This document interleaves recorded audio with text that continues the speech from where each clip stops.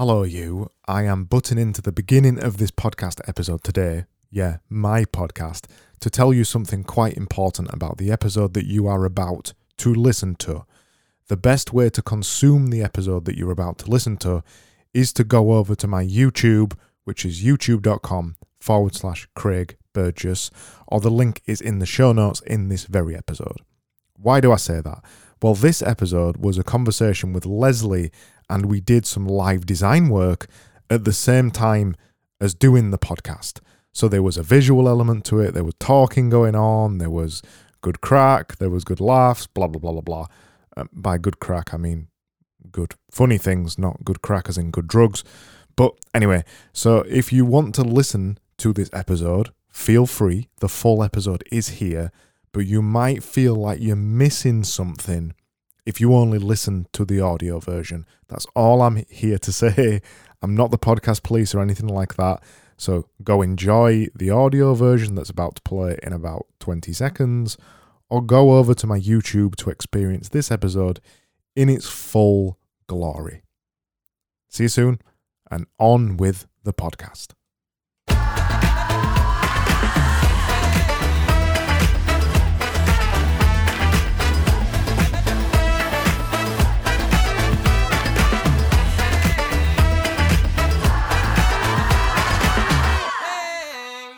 What did you say?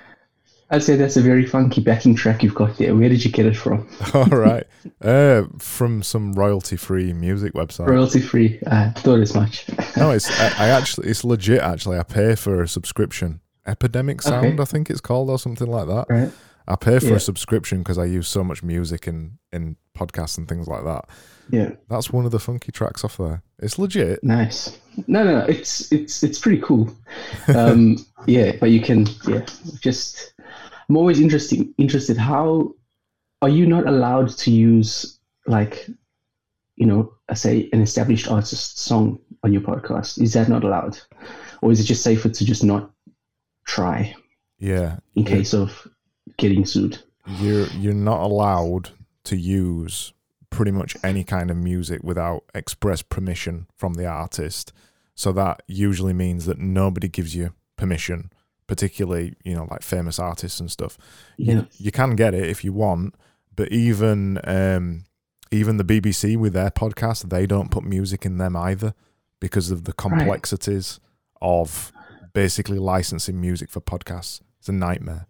So nobody really does it at all. So there's just loads of free, well, it's not free, I pay for it, but loads of royalty-free music that you can have in podcasts. And the only way you can get around it is... I've got another podcast where we play royalty-free music and rate it out of 11. That's the only way you can get around it, by playing free music that's got a Creative Commons license. That's odd. Like, there's a podcast I listen to. I don't know if you know the rapper Joe Budden, or the ex-rapper Joe Budden. He has a podcast. It's pretty big. They were like number one on Spotify at one point, and they just play music. They just play music at will, and they play the newest releases, all to talk about it.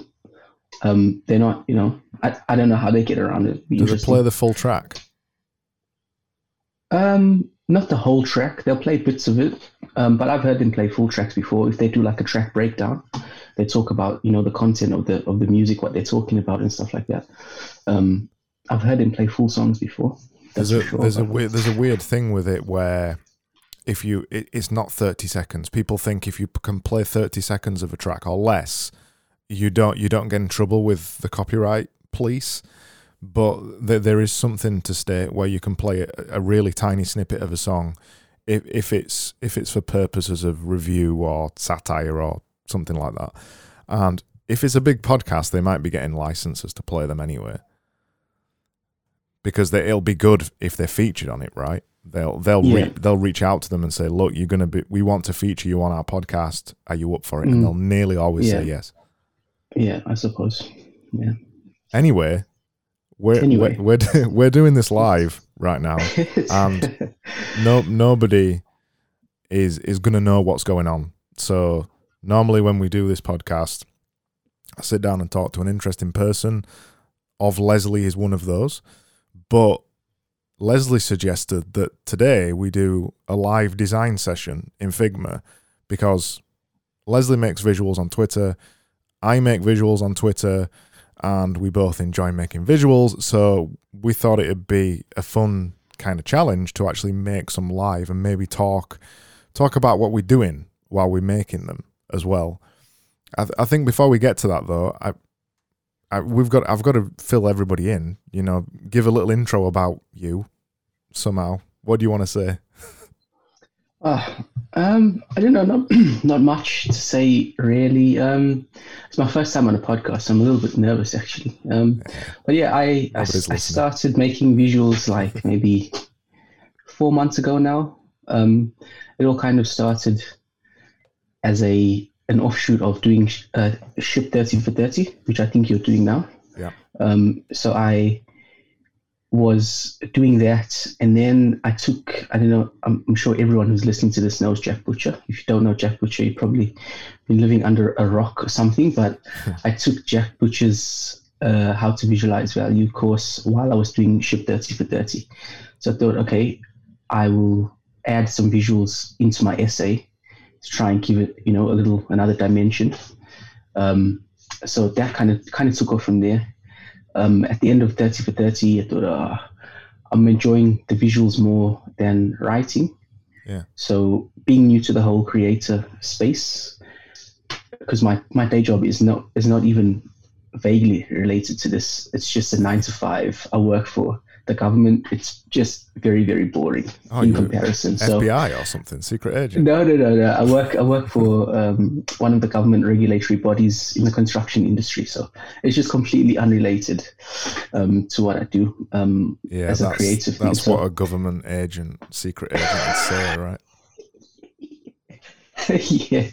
So I just thought, being new to the whole creative thing, I will just focus on what I'm enjoying, and I think that would be the best, thing for me. So yeah, and then I think I asked you a question one day on how to do something in Figma, and you replied with a video like tutorial. So that was pretty cool. And then I think you tweeted out, I'm thinking of doing a community or something like that. So I signed up for that, and then ever since then I don't think I've missed a day in about 3 or 4 months, which is pretty cool. So what made you actually start making something every day? Why did you work for the government? You're very new to this whole creation idea. Why did you pick up Ship 30 for 30? Why write every day? Why create every day? It kind of started, I think the reason I started writing in the first instance was it was during COVID. So I'd been let go from my previous job. So I was at home, basically, I was bored. Yeah. And I was doing a lot of reading at the time. And I was reading Shane Parrish's, one of his mental models book. I think it was the first one. And there was a scene, I don't know if you know the TV show The Wire. Oh yeah, I love The Wire. I was watching The Wire season 2, and there's a scene in there where Nick, the nephew of, I think his name is Nick, one of the Steve Dawes nephews, Frank's nephew. He's in the cafe with the Greeks, basically begging that guy to not kill his uncle. And he tells him, what he's going to do to make the situation right, basically. And I watched that scene, and as I was watching it, I just thought, oh shit, this is an example of second order thinking. Like it just hit me like a ton of bricks because I'd just been reading that, right? So I thought, okay, cool. This is pretty cool. So I'll write an article about it. I did. It was the first thing I ever wrote. It was a cool experience. So that kind of made me.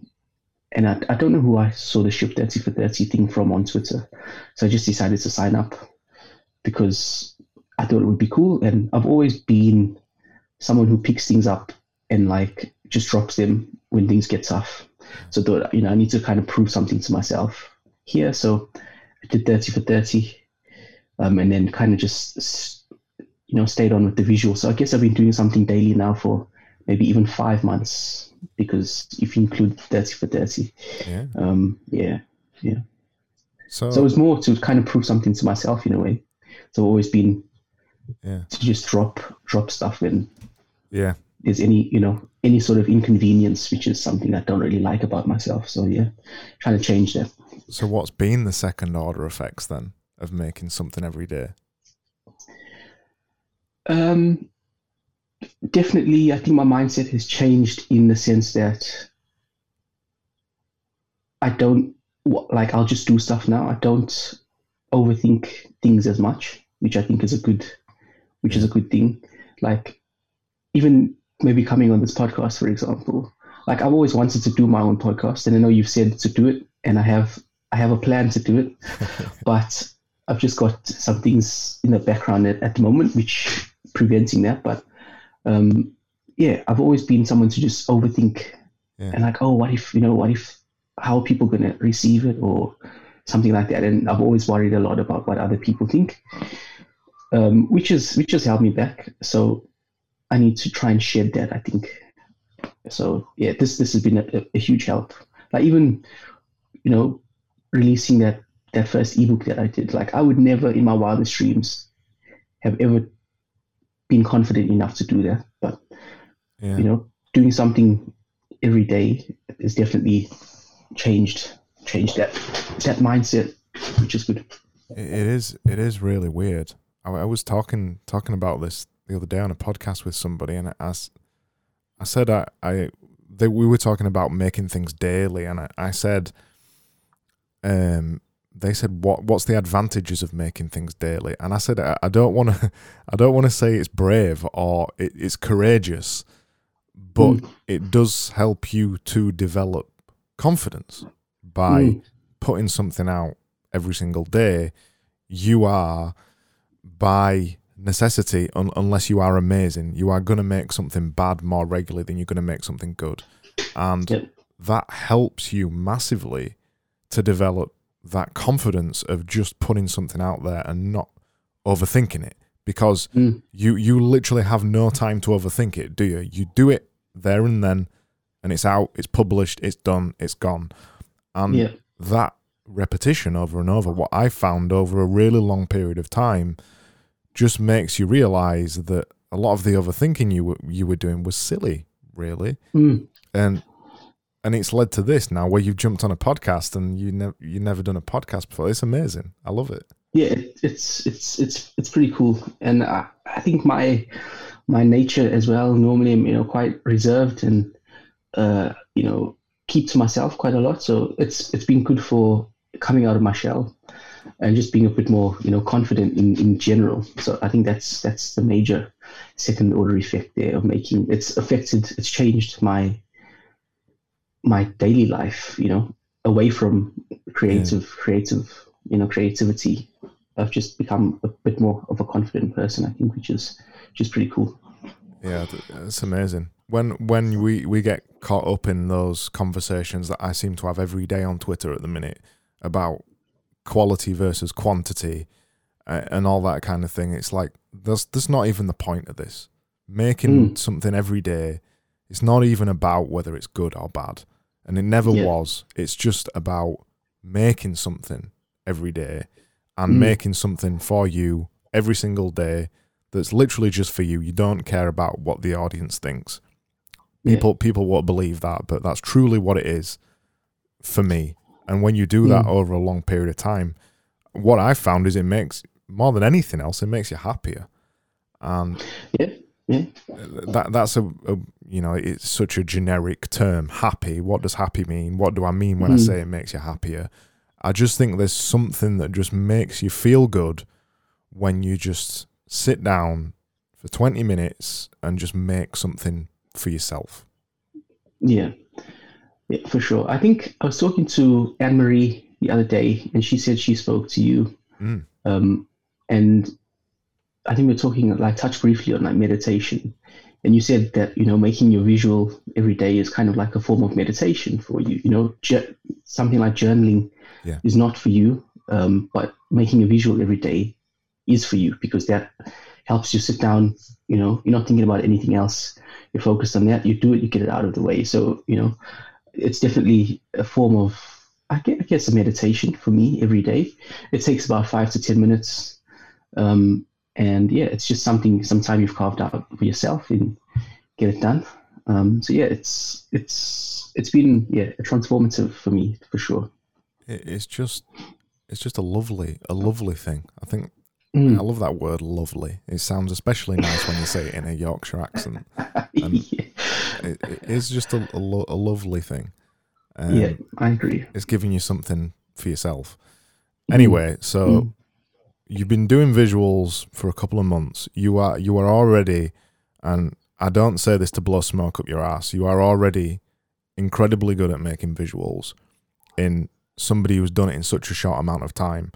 That's why when I asked you how long you've been doing it, and you said a couple of months, I'm surprised by that, because it isn't the style as such that you're making things, because and I'm just going to switch to so I'm just showing my screen, I'm just showing people your Twitter account at the minute.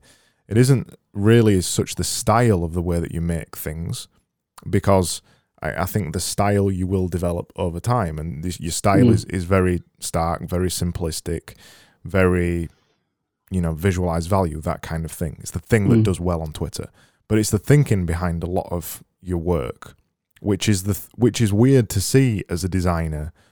For me, who's been doing it for 15 years, that kind of thinking, that clever kind of thinking, that witty kind of thinking that you often hit on in some of your visuals, that's usually something that people do not develop for a very long time as a designer.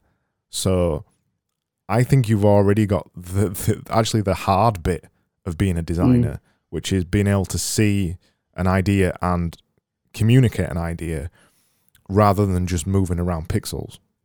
Yeah. Thanks, man. That means a lot. And I think, stumbling on visualize value and doing those courses, it made me realize, this is actually something I really like. And I'd never, tried it before. It kind of aligns a lot with my personality. I like order, like you as well. I like comedy, so all of those sorts of things, it kind of aligns, nicely.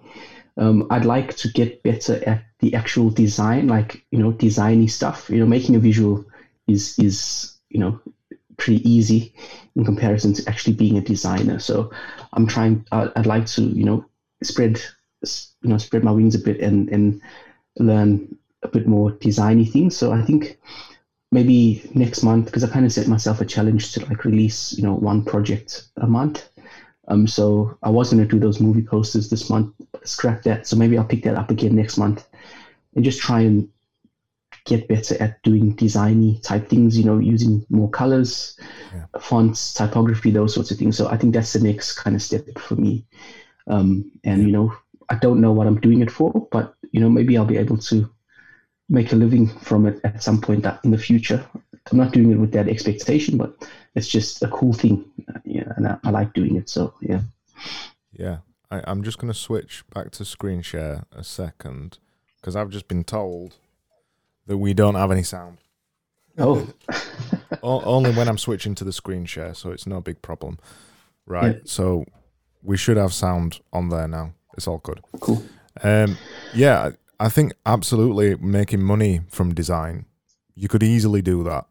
I think the space now, I started as a designer 15 years ago, the space now 15 years later is huge. You can make money making Twitter banners. You can make money making Twitter profile photos. You can make money on Fiverr. The market is huge.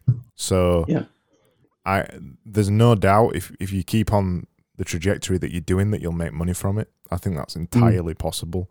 And that's what's so good about just the way that the internet is now. We can make money from things that we really enjoy doing. Yeah. So, for sure. I am going to open up this Figma document and we're going to have a look at doing some visuals. By the way, Graham, cheers for letting me know that the audio's gone off, because I wouldn't even recognize that the audio's gone off. So just oh yeah, cool. He's just said sounds on. Good. So what we're going to do, this is entirely Leslie's suggestion, by the way, and this isn't going to translate to the podcast version of this episode at all. We're going to we're going to make some visuals based on some quotations, and I put a tweet out earlier on today. I'm just going to try and find my tweet. I put a tweet out where I said, I'm going live on the podcast with Leslie. We're going to visualize some quotations. Can you send me some quotations? So I've had a few suggestions, not many at the minute. So if you're watching, especially Graham, drop some quotations in and we might get around to looking at them. So the first one was suggested by Ian. Cheers for this, Ian. And this is, chase your dream or someone else will. You got any ideas for that one? I think this is tough, man. My first instinct is like literally a man chasing something. So I thought, because I'm going to disregard the someone else will part of it. Yeah. So I was just thinking like a stick man, like someone chasing after like a balloon floating away. But instead of a balloon, you could make it like a thought bubble with like a string and like like someone chasing after it. So that was like my first instinct. But normally, and since I've started doing these, I've kind of realized I think I'll go with my first idea maybe 80 or 90% of the time. Because it's the first thing that comes to you. It's normally the hardest hitting. It's when you start thinking, trying to be too clever, it's when things start breaking down. So, my gut instinct is what I go with the majority of the time. So, yeah, that's what I was thinking for that. I think you're completely right. I do the same. If I find myself working on an idea for too long, it gets worse and worse. Not very good. Yeah, it gets worse and worse. There's rarely a time where if I work on, especially a simple visual, when I work on a simple visual, it gets better the longer I tweak it. Yeah.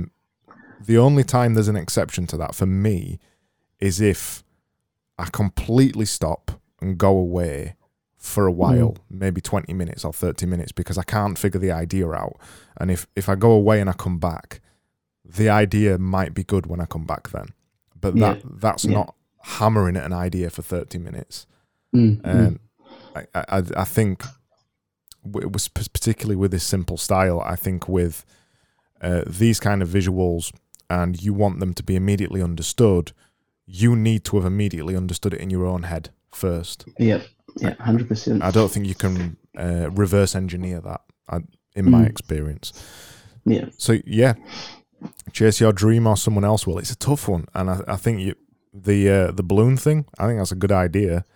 Let's see what it looks like, because I can see your mouse moving around live. It's live streaming on Twitter and YouTube. This is all very stressful, right?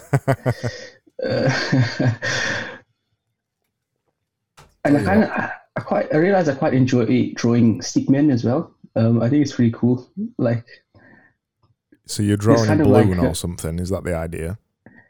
Yeah, so I was going to draw. I'll draw the balloon. The sky. Yeah, that's cool. The only thing I'm thinking with balloons is Pennywise. Yeah, you don't want him to be chasing you. That's for sure.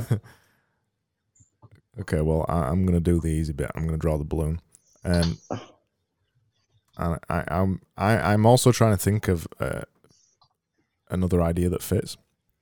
But this is one of these instances where, so I make these visuals on Twitter every single day, and I would normally look at a phrase like this and just skip past it because it doesn't have anything that's immediately coming to my brain when I'm looking at it.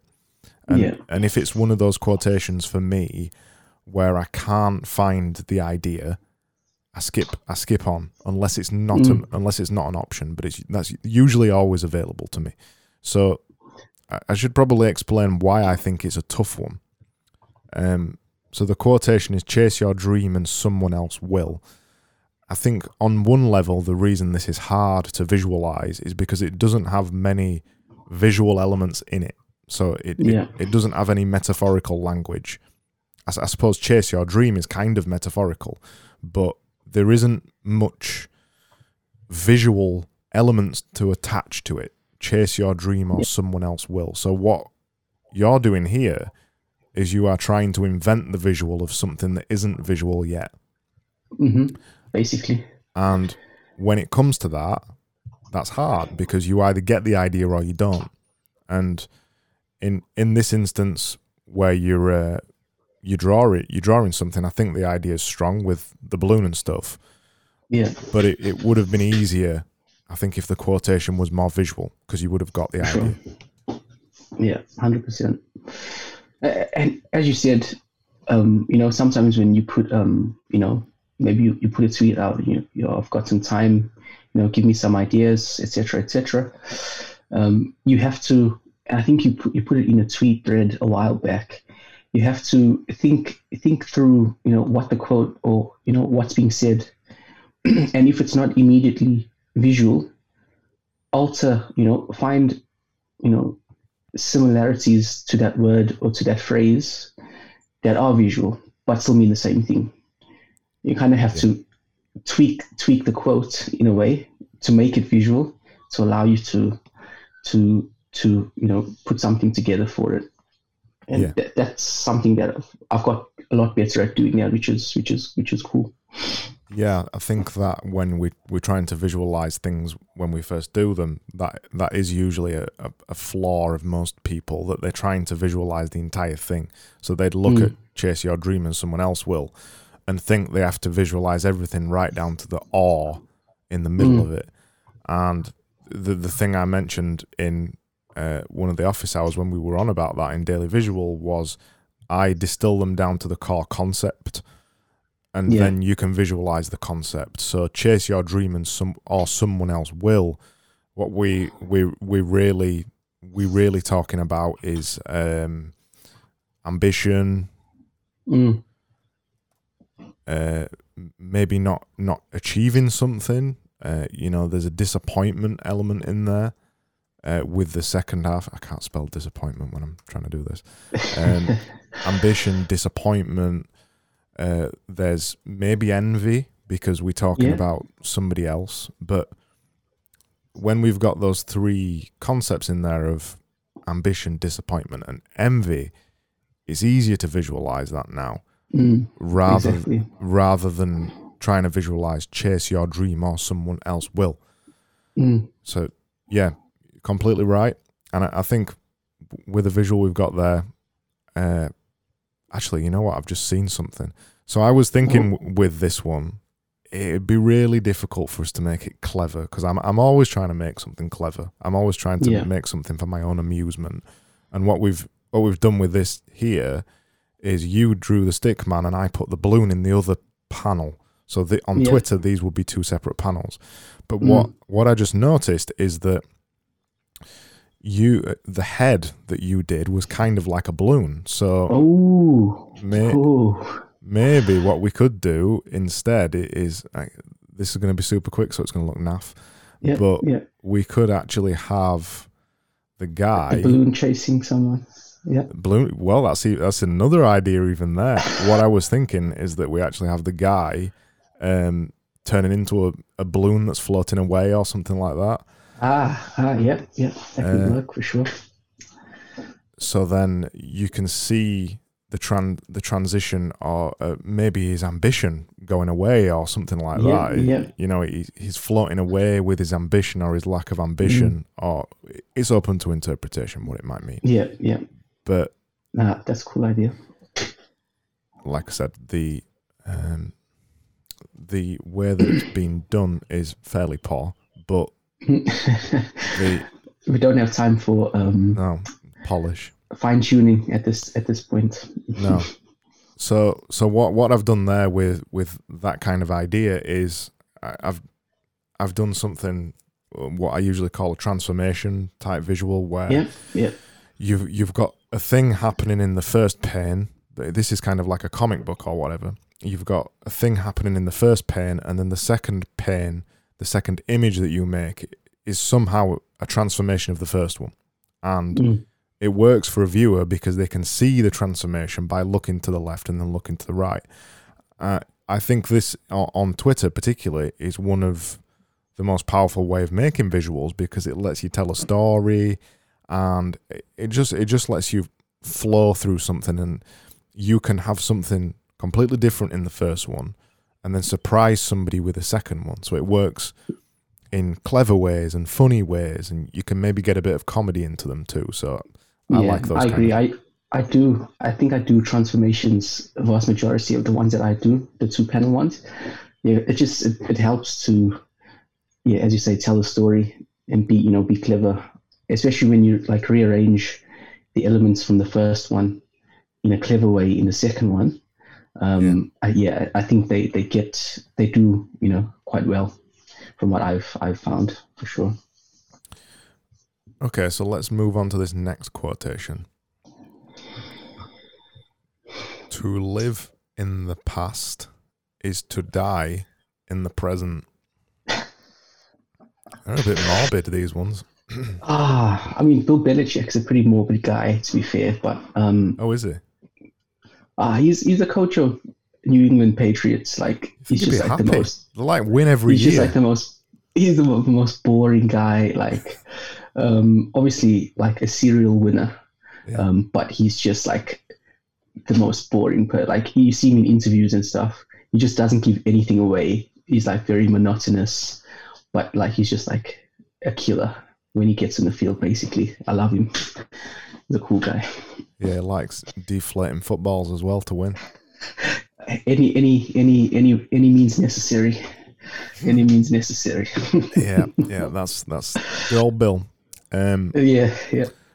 So this is a slightly morbid one again, and actually quite difficult. To live in the past is to die in the present. So what I'd do with this one again is, first of all, think about what we're actually trying to communicate. So obviously there's two very strong ideas in here, past and present. They are the most obvious things. But life and death, I guess. Yeah, life and death. And I think what's quite interesting about this is the interplay between living in the past versus dying in the present, because the reason the quotation works is because those two, live and die, have been swapped around for something that's unexpected. The actual quotation is a transformation visual in word form. Mm-hmm. So there's something to be played around with like that. Obviously, dying means you're unhappy. Basically, it's negative. It's a negative effect of something that's happened. There's an idea here that we might be showing something from negative to positive or positive to negative. So for me, I would again probably use a transformation visual, but what I think I'd want to do is, I mean, I talk about this a lot. I use smiley faces in everything, and I was thinking smiley face and sad face somehow. I'm not too sure how we're going to represent past and present though. I mean, it could be as simple as, the past could be the first image, and the present is the second one. That would work, but I don't know how you'd visualize past and present. I don't know. Not too sure there. The way I'm thinking of it is purely just two check marks, like a timeline. So we have a timeline like this, and this might even work as one visual rather than two. And the simple thing I'm thinking, let me draw a smile. The simple thing I'm thinking is something jumping back in time, basically. That is makes a smiley face. I do this all the time. I've been converted to the smiley face thing. It's so easy, and it's so. I think you said as well, talking about symbols. Yeah, it's just a shortcut, to get the message across, basically. And I think I can't remember what it was. One of those books you recommended. I think it was the Paul Rand one on how to design better or something. It's the one with the black and white cover, and he talks about symbols in there a lot as well. Yeah, thoughts on design. Thoughts on design. That's it. Yeah. Yeah, he talks about symbolism in that book quite a lot. Yeah. So there's the kind of super simple way of showing it, maybe something like that, where the idea isn't immediately obvious that it's an unhappy face, but it is implied. So it's like an Easter egg. It's hidden underneath it. But the other way that it could potentially be done is that we take... You flip it. Yeah, you flip it. But when I looked at the quotation, I'm not sure if it's actually happy when it's not going from happy to sad. It's just sad to sad, and that's Bill Belichick, isn't it? So, yeah. He's really sad, but he's going to beat you into submission, though. Yeah, I just love him. He's amazing. Yeah, so we go from, I don't know, something like that. I mean, I think there's something to do with making some eyes here as well. I don't know. Yeah, but I mean those kind of marks in the end. It looks like a face. I think for sure. Yeah. So I think that I'd. Yeah, I think that works. I'd maybe do something like that. So yeah. What we did there is draw an arrow with a smiley face, an arrow with a sad face, and it shows it going back in time. And what I want to really mention here more than anything else is the smiley faces. And I don't think I've really mentioned it when I've been doing the podcast, but what I do with the visuals is I'm always looking for a visual metaphor, or I'm always looking for some kind of shortcut to make you understand something quicker. And the way that you make somebody understanding something quicker is by using a symbol that they already recognize. And those symbols that we already recognize, they're basic stuff. Smiles, eyes, hands, any part of the body really within reason. Yeah. And common symbols basically. And when we use those common symbols, it makes the understanding that the viewer is trying to get from the visual you're making much quicker than using weird esoteric symbols that not everybody might get. Yeah. So just thinking, I think we've got these the wrong way around, because if you're living in the past, you're happy in the past, right? So do we need to flip these around potentially? Yep. Because if you're happy in the past, you're dying in the future. Does that not work more? I don't know. In my mind. Yeah. Because basically the quote is saying you're happy in the past because you're living there. That's where you're happy. Those are the happy times.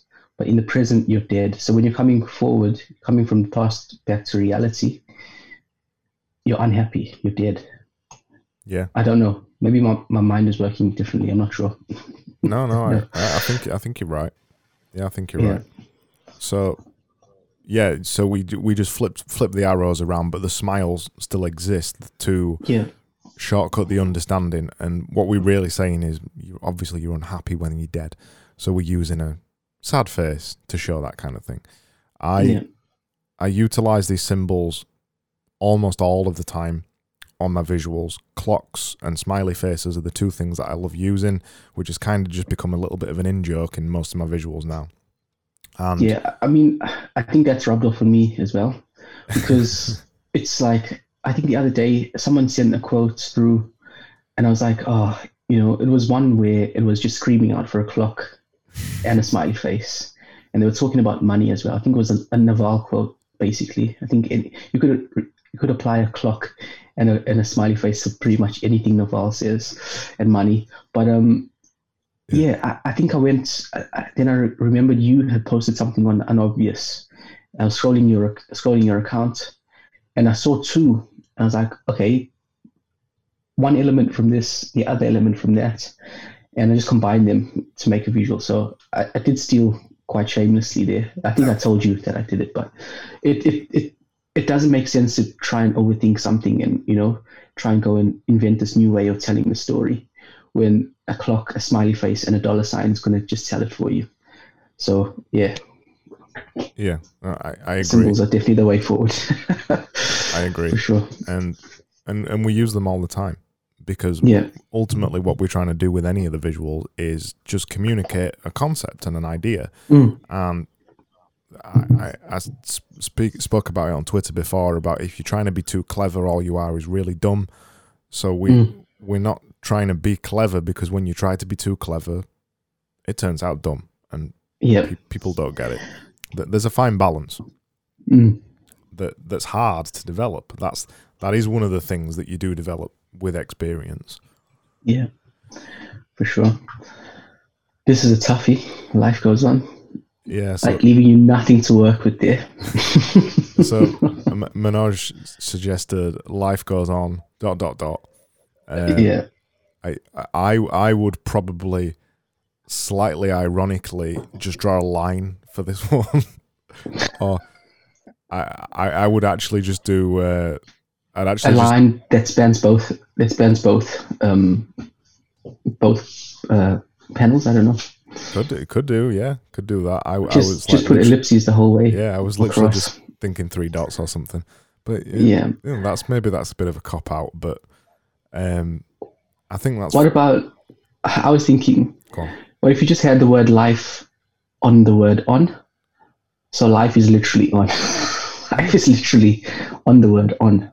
I don't know. That works perfectly. Yeah, that's way better. Yeah, so you could just do. I'll just life. Oh, that's really tiny. On. While you're doing that, I'm just going to check to see if we've had any more quotes. Graham's dropped quite a few on the chat. So. Is this Graham Crawley? Yes. His stuff is so good, man. I love his stuff. It is. His style is amazing. It is very, very good. And if you're not following Graham Crawley on Twitter, he is way better at everything than me. And he's got yes. He's got way less followers than me. So go follow Graham Crawley. Yeah, life goes on. Literally. Yeah, I like it. This is the fun part about design, like tweaking something so all the red lines line up. Like I can spend hours doing it. I love it. Love it. Something like that. Yeah, no, that's great. And I think the reason you saw that and the reason I didn't is because I mentioned this idea of generating principles or ideas that you can reuse over and over when you make visuals. So the smiley faces and the clocks is kind of one of those. And then we were talking about them the other week, and I think I called this one words in words or words on words or something. And you've got those because you don't have the same level of experience in design as me. You're falling back on those principles, which is really, really good. Because you're falling back on an idea that you've already got, that you've already used. And I was looking at it and trying to be original and trying to be clever, but you just came at it with something that you'd already got before. Yeah. Yeah, it's an interesting thing. I think I was speaking to Christian maybe a week or two ago, and I was doing some... Sorry, I just pressed wrong button. Carry on. I was doing some design stuff for his storyteller thing, and he was talking about the fact that you guys, that you and him used to, sit and go through and look at his strategy and what he's going to do and stuff like that.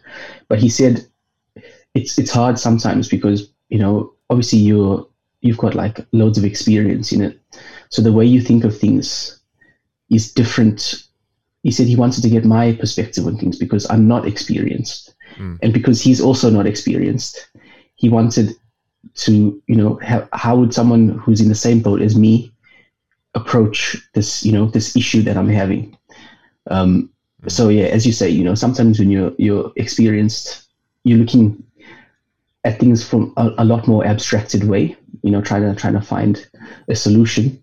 Whereas, the guy who's the beginner's gonna just, often go with the literal way, and sometimes that's actually the best way, to do things.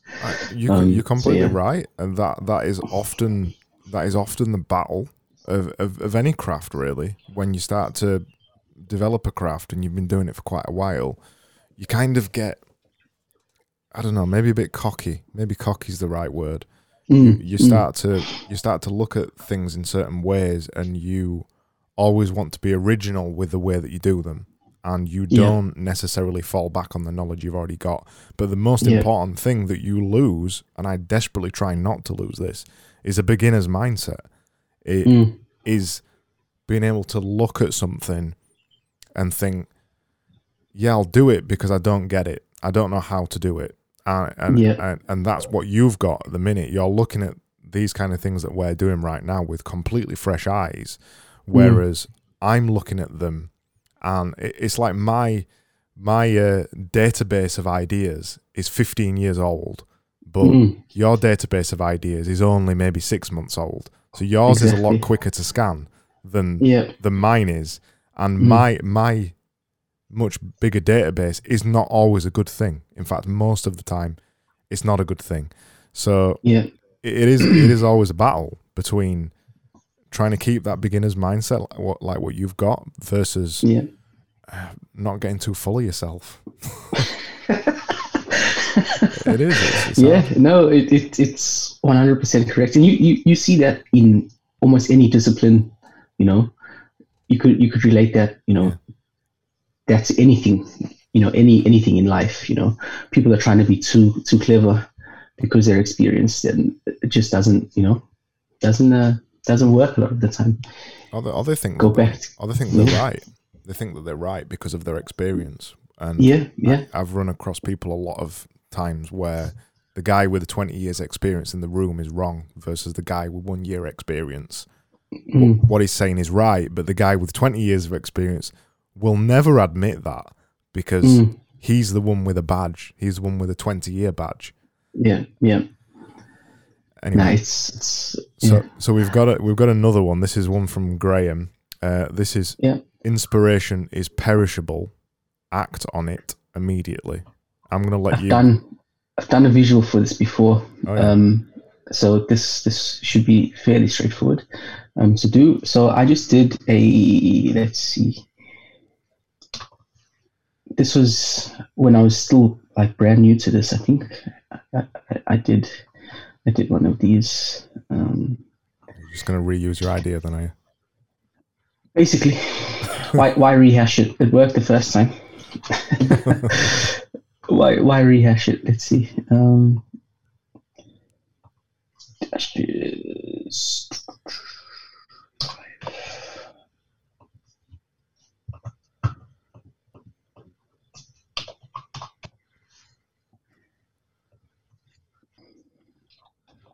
Something like that. So you have like a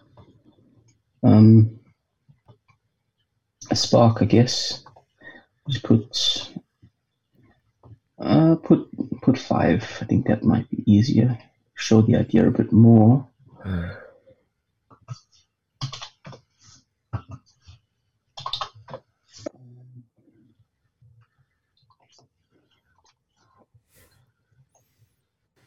It's a skill in itself to be able to talk over designing while you're doing it, isn't it? Yeah.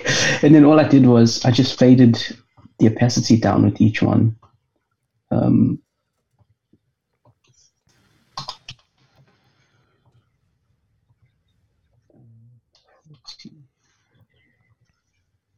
Okay, so on the screen, something like that. So you can kind of see, the progression. So you have your idea first. That was a bright moment, but soon, if you don't act on it quick enough, it soon fades into something that you can barely see. you can barely remember it. And yeah, that's what I did. I think when I first tried this visualization. Yeah, so you've gone for the concept of perishable, where you've shown the same thing over and over, and it's ultimately, perishing. yeah, and then it disappears over time because that's what the quote. Well, actually, the quote doesn't mention time, but it's it's implying it by saying act on it immediately. Yeah. Did you have any ideas for that one? I'm just looking at it now. I'm just thinking, inspiration is perishable. Act on it immediately. I would probably do like a clock. You could do like a clock that yeah, again. You could do a clock that fades. It's at its highest. At its brightest point at 12 o'clock. As you go around, the lines fade. You could do that. That could tell a story as well. I don't know. I would maybe. So what I'm seeing with this one is I'm gonna go literal with it and go inspiration and show the letters dropping away. Yeah.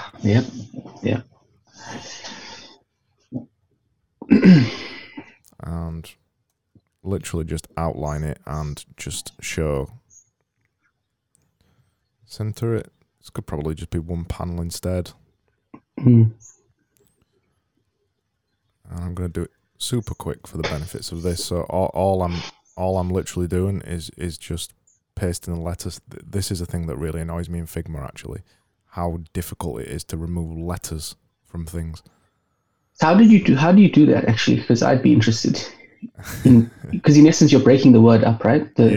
What you typed. How do you do that? There's so many things in Figma I don't know how to use yet. And I find myself getting like, oh, maybe I need to go and get an Illustrator subscription or something. But Figma seems to be very powerful. I just haven't harnessed it yet at this point in time. Figma pretty much does the majority of what Illustrator does. What I'm doing here, so that in Figma, we've got, I'm just going to put some random letters above. In Figma, we've got kind of this two states of text. So when you type text, I've typed text there and it's still editable. You outlined it? Yeah. And then when you outline it, you can pull it away. Yeah, so what I did is I outlined it and then it gets turned into a shape in Figma. But shapes in Figma, this is where Illustrator's better, because a shape in Figma, I can't now separate that. That is seen as a whole shape. In Illustrator, there's a tool called Divide where you can just separate all the elements out in one instance.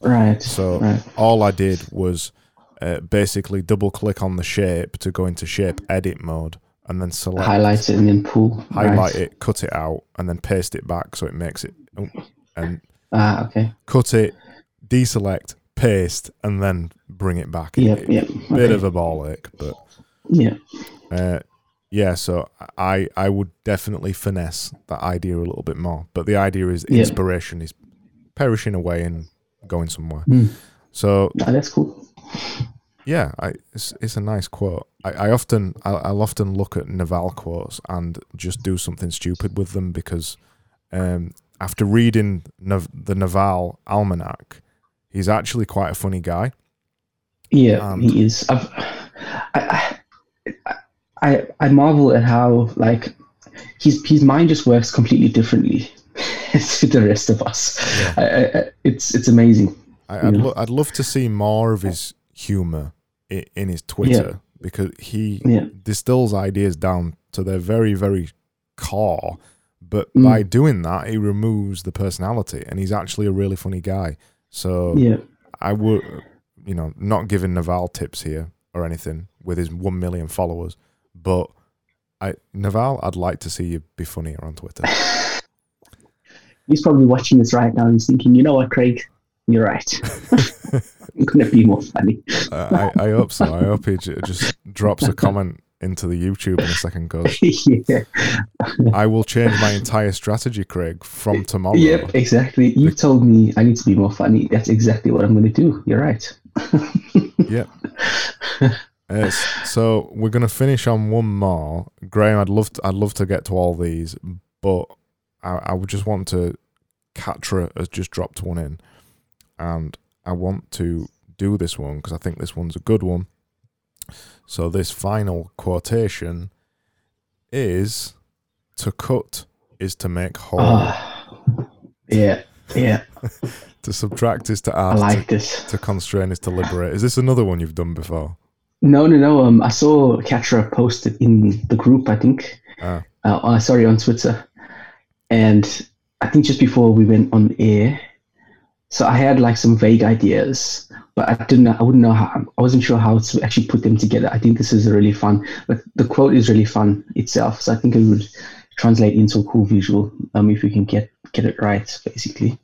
I think what's cool about this one is that it's got tons of visual possibilities. Yeah, with it. yeah. It's got to cut is to make whole. You can already see something cutting. To subtract is to add.